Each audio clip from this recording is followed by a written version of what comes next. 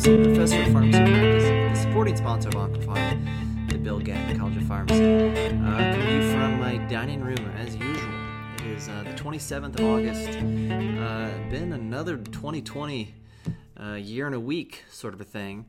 So this past Sunday, I'm sitting by the pool. Kids are playing, enjoying a nice frosty beverage, and throw out on Instagram a little call for ideas for podcast episodes. And Jackie Holman talked about chemotherapy-induced alopecia, which is something that is a great topic, I think, for the podcast. It is something that, as alopecia is a core, or what I call a hallmark toxicity of chemotherapy, and it's so kind of ubiquitous and expected that sometimes we don't even think about it. But as she pointed out, it's often a reason that patients, one of their biggest fears and concerns as a patient when they're receiving treatment, and you can even find literature out there of patients who refuse chemotherapy because of the risk of losing their hair. So just a little bit of background. We all know, right? This is how I've always thought about it. Chemotherapy kills rapidly dividing cells. Our hair is constantly growing, therefore it's rapidly dividing. Now, there's a little bit more to it than that. So we have, our hair cells, as I call them, your hair follicles. They're keratinocytes, and there are three phases of keratinocyte, I guess, activity. And one of those is anagen. Then there's telogen. There's another one, but anagen is where they're very mitotically active. So that's where during anagen is when our keratinocytes that produce our hair follicles, when they would be susceptible to chemotherapy. And the cells of our scalp are in the anagen phase much more commonly than hair of, say, eyebrows, pubic region under the arms, things like that, which is why the scalp is what is mostly affected. That makes sense, right? Pretty easy. The other thing that I want to point out before we go into this is how the grading of alopecia, because there's a lot of question marks when you dig into the alopecia literature when you look into it. So the CTCAE, the common terminology criteria for adverse events, something I Google very frequently, CTCAE PDF. So there are only two grades of alopecia, right? Because alopecia can't be life-threatening or severe. There's a grade 1 and grade 2, and grade 1 is less than 50% of normal hair. Grade 2 is greater than or equal to 50%, requiring a wig, associated with psychosocial impact, okay? So like not wanting to go to church, for example, because of having alopecia would be grade 2. But what you'll find in the literature, especially older literature, is that you'll see grade 3 and 4 alopecia reported. And I don't understand what would be life-threatening about alopecia, for example. I may be missing something. So that's kind of the baseline here. And we've all, of course, learned that usually your hair, if you have alopecia and your hair falls out, it falls out at random times. It doesn't fall all at once. It's kind of a gradual process. And the hair almost always grows back, although not all the time. There's a growing body of literature about permanent alopecia following chemotherapy, especially with taxanes. Seems to be more prevalent with taxanes. And that sometimes the hair can come back a slightly different color or a slightly different texture. So if you had curly hair, it could come back straight. If you had straight hair, it can come back curly. And these are all nice things for patients to know. And generally it starts, at the end of cycle 1 or maybe in the middle of cycle 2. But it's obviously very distressing for patients. So what I wanted to do, and Jackie's idea was, how common is this by regimen? And I thought, that'd be fun. I love doing kind of deep dives on literature and going through this. And what I found is a couple things that are surprising. One is apparently we used to grade alopecia in 3 and 4, and I actually went back to the CTCAE like versions 3 and 2 and couldn't find a grade 3 or 4, and I didn't find a separate grading system for alopecia. So I thought, historically I've always kind of minimized this. I don't think of alopecia as a reason to recommend one regimen over the other. Neutropenia, maybe neuropathy, things like that are things that I think about from a toxicity. The patient's performance status, for example, and can they tolerate, a FOLFIRINOX versus a Gem/Abraxane or Gem if they have pancreatic cancer. Those are the ways I think of it. I haven't really thought of alopecia a whole lot when thinking about patient care, perhaps to my detriment as a clinician. However, I'm not the only one that's done this, because when you look at most of the clinical trials, a lot of the recent ones, alopecia is not reported in any of the tables or supplementary appendixes as a side effect of drugs that we know cause alopecia. So it's to the point that it's not even reported in many of the modern clinical trials if you look at the adverse events. And maybe that's most of the time we're not studying cytotoxic chemo a whole lot anymore. So I wanted to go through some of the common regimens, and this will be a whole lot of numbers. So I have a little reference that'll post probably on Instagram, OncoPharmPod at OncoPharmPod on Instagram if you want to see that.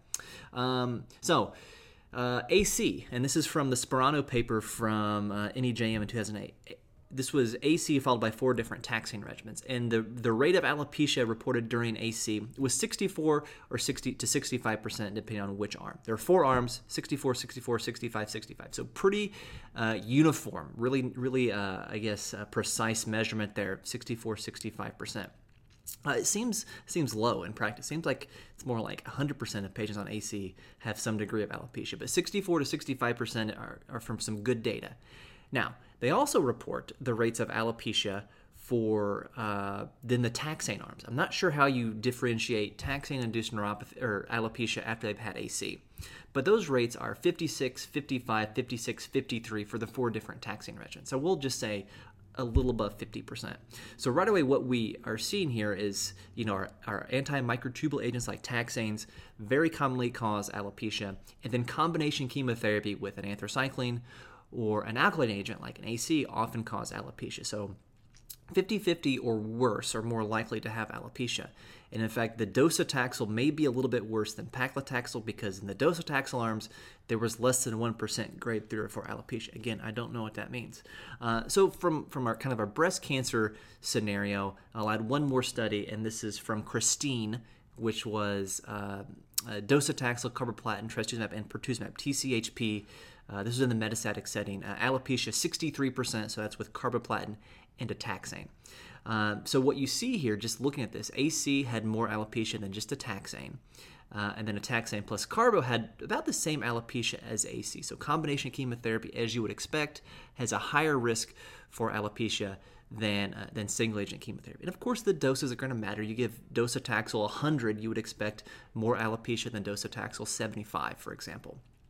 And these numbers are probably not going to change how you would counsel patients on alopecia, but for somebody with breast cancer getting these regimens, you would certainly want to say it's more likely than not that you will lose your hair, and to counsel them through what that will look like and how the hair will fall out and what are the options with regards to wigs and hats and things like that. All right, let's look at some of the colon cancer literature, and things are a little all over the place. So if we, and part of that is that if you look back at our landmark podcast on the Mosaic trial, is that we keep changing how we're giving 5FU over and over again. So if we go to, let's go back to JCO 2007 Schmoll, SCHMOLL. This was what looked to be maybe a registry study for Xeloda, but didn't turn out to get an approval in the adjuvant setting because they compared it not to the standard of care. But this was K-Box compared to the Mayo Clinic regimen and the Roswell Park regimen in the adjuvant setting for stage 3 colon cancer. Now, we don't use the Mayo regimen or the Roswell Park regimen, but they were the precursors, but kind of before the 5FU bolus that we use in FOLFOX. So the Mayo Clinic regimen is just leucovorin and bolus 5FU every day for 1 week, then 3 weeks off, repeated every 4 weeks. The Roswell Park regimen is leucovorin and then a higher bolus dose of 5FU weekly for 6 weeks, 2 weeks off. So these are bolus 5FU regimens, not infusion 5FU. And you see alopecia rates at 24% with the Mayo Clinic regimen, where you got it every day for a week, versus 9% with the Roswell Park regimen, and then 4% with K-Box. So from that, you would say capecitabine and oxaliplatin, even less neuropathy than bolus 5FU. All right, we don't just do bolus 5FU, though. We do bolus and infusional 5FU. So I'll refer you to the Colucci study from JCO 2005. This is an Italian study comparing FOLFIRI to FOLFOX4. Now, FOLFOX4 has more bolus and less infusion than the modified FOLFOX6 we all use. The rate of alopecia with FOLFIRI was 42% compared to 19% with FOLFOX. So you would expect more alopecia with FOLFIRI than FOLFOX. And you even see a little bit less alopecia if you do the modified FOLFOX 6, for example. And we'll talk about the Scott regimen, which is in Lancet Oncology 2018. This was modified FOLFOX 6 or CAPOX. This was looking at 3 months of that combined versus 6 months. So they didn't differentiate the alopecia in the FOLFOX versus the CAPOX.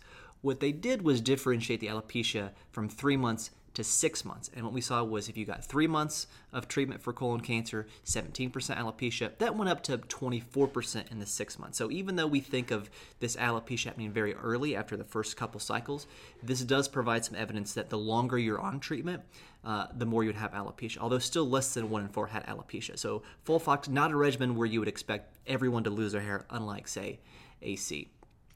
On the last GI or the last colon cancer regimen I'll talk about is a Greek paper from BMC Cancer in 2015 looking at modified FOLFOX 6 versus CAPOX. The rates of alopecia were 4% versus 1%, which is lower than anything else that I found in the literature. And just a personal note, my wife has, well, let's call it a birthday of note coming up next year. So we're kind of planning a bucket list trip, and we like to go to, the Cyclades Islands in Greece. So I'm looking at lots of pictures on Instagram, and I'm seeing not so much a whole bunch of older folks, but when I do see older folks in like a village, it's always a Greek guy with a really thick, healthy head of hair. So maybe they're just somewhat resistant to alopecia. But the numbers from this Greek paper are lower than what you see for other FOLFOX regimens, which is, again, right around 20%, we'll say. 20% alopecia with FOLFOX if you were looking for one number to remember. Okay, let's move on. The next one I have is Bernard Coifier's landmark paper in the New England Journal of Medicine 2002 for CHOP versus RCHOP. These were all elderly patients 60 to 80, but 97% alopecia with CHOP or RCHOP. So that you round that to 100. Everyone with RCHOP, again, you've got a pretty hefty dose of anthracycline and cyclophosphamide together, and notably that number is higher. So that 97% is higher than AC. So you wouldn't expect the prednisone to be contributing a lot to the alopecia. Some vincristine would contribute, but 97%, so 100% alopecia with RCHOP based on the literature. Let's talk about pancreatic cancer since I alluded to that earlier. Conroy's paper in NEJM 2011 comparing FOLFIRINOX to single-agent gemcitabine. 11.4% alopecia with FOLFIRINOX. Now, I just want to pause there. 11% alopecia with FOLFIRINOX, when FOLFIRI in a GI population had 40%. How is that? I can't explain that. It's the same doses of bolus 5-FU and irinotecan plus your iodine oxaliplatin. Not sure why the alopecia rates would be lower, or if this was in 2011 and people were just not following that as much. That was compared to 1.2% alopecia with gemcitabine. And then if you look at Von Hoff's paper in 2013 of gem-Abraxane versus gemcitabine, gem plus nab-paclitaxel, 50% alopecia versus it wasn't reported with gemcitabine. So we're starting to see some trends here. So if you have a taxane, kind of by itself, you would expect to see, 50% neuropathy rate, or not neuropathy, 50% alopecia rate. Sorry, I'm talking about alopecia, 50%. I'm thinking when I hear taxane, I just kind of want to say neuropathy, but 50% alopecia kind of with just taxane. If you add an antimetabolite like gemcitabine, doesn't appear to add any more alopecia. And then you see our anthracycline cyclophosphamide combinations, more like 2/3 of patients. You throw in some other chemo, like with RCHOP, you get upwards of 100%. If we look at the landmark bladder cancer paper, Vondermas and JCO 2000 comparing MVAC versus cisplatin and gemcitabine, 54% alopecia with MVAC versus 10.5% with cisplatin and gemcitabine. So again, low number there, even though we have an alkylating type agent with cisplatin and an antimetabolite like gemcitabine. In ovarian cancer, ICON-3 of Lancet 2002, we have carbopaclitaxel. You're seeing alopecia rates of 73 to 80%. Now this seems in some ways appropriate. This is AUC5 of carboplatin and paclitaxel, 175 milligrams per meter squared. That's in stark contrast to a regimen of carboplatin, paclitaxel, and bevacizumab in lung cancer. And this is the pronounced study, Zinner et al. In 2015, Journal of Thoracic Oncology, where carboplatin, paclitaxel, and bevacizumab had a 28% rate of alopecia compared to 75% basically with carbopaclitaxel in an ovarian cancer population. And I know I say that doses matter, but the lung cancer study with the 28% risk of alopecia gave AUC 6 of carbo and 200 of paclitaxel. By the way, that's the standard lung cancer dosing from the studies. So higher chemo doses, and they showed less neuropathy than in the ovarian cancer population. Now, some of that may have to do with cycles of therapy. So carbopaclitaxel, in this study, they only did 4 cycles, whereas carbopaclitaxel for ovarian cancer, they would have done at least 6 cycles. So that may have something to do with having more cycles of chemo. By comparison and pronounce, carboplatin pemetrexed, 8% risk of alopecia compared to 28 with carbopaclitaxel and bevacizumab. Staying in the lung cancer realm, if we go to the classic Scagliotti paper from 2010 and JCO comparing cis-pemetrexed to cis-gem, we did a landmarks podcast about that called Brief History of Pemetrexed. So cis-gem 20% alopecia compared to 12% with cisplatin pemetrexed. So those are regimens where you wouldn't expect a ton of patients to lose their hair.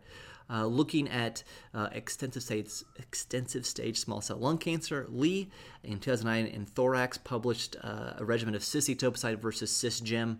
68% alopecia with cis-etoposide compared to 17% with cis-gem, which is in the same ballpark of what we saw in the cis-gem urothelial patient population. So you can see that etoposide, taxanes, anthracyclines, and cyclophosphamide, when you're combining those, you see higher rates of alopecia than when you're adding, say, gemcitabine plus cisplatin or pemetrexed plus cisplatin. So we're seeing, some common trends here. Antimetabolites have lower rates of alopecia generally than you would expect. So I wanted to go through and look at every landmark paper that I could and look at the rates of alopecia. And as I tried to do that, I found some disappointment that alopecia was not reported a whole lot in these papers, despite it being a pretty distressing adverse drug reaction drug event for many patients. There is another whole body of literature out there about risk factors for people having psychosocial concerns with alopecia, and of course we have the CoolCap and nice data using CoolCap to kind of cut down the risk of alopecia. But hopefully now you kind of know a little bit more about this foundational topic about alopecia. And you can. There's also more literature about using minoxidil after people lost hair to have it grow back faster. In our practice, I've never seen that used a whole lot for patients. Just a tincture of time and letting it grow back. So if you're looking for kind of the wrap up take home message, AC followed by taxane, most of those patients are going to lose their hair. RCHOP, they're all going to lose their hair, you would expect. Your lung cancer patients with carboplatin paclitaxel, more neuropathy than, say, a pemetrexed-based regimen, and much less than a platinum etoposide-based regimen. Those would be kind of your take-homes. And, of course, if you're doing, Melphalan 200 auto transplant for myeloma, you would expect to see significant alopecia in all those patients. So that's alopecia. Thank you for listening. You can follow me on Twitter at PharmDeepNip. Follow the podcast, as I mentioned, on both Instagram and Twitter at OncoPharmPod. And if you have other suggestions, feel free to shoot me a message. Trying to keep up the pace here and put these out once a week with all the 2020s happenings going on. Stay safe, everyone, and until I talk to you again, remember, doses matter.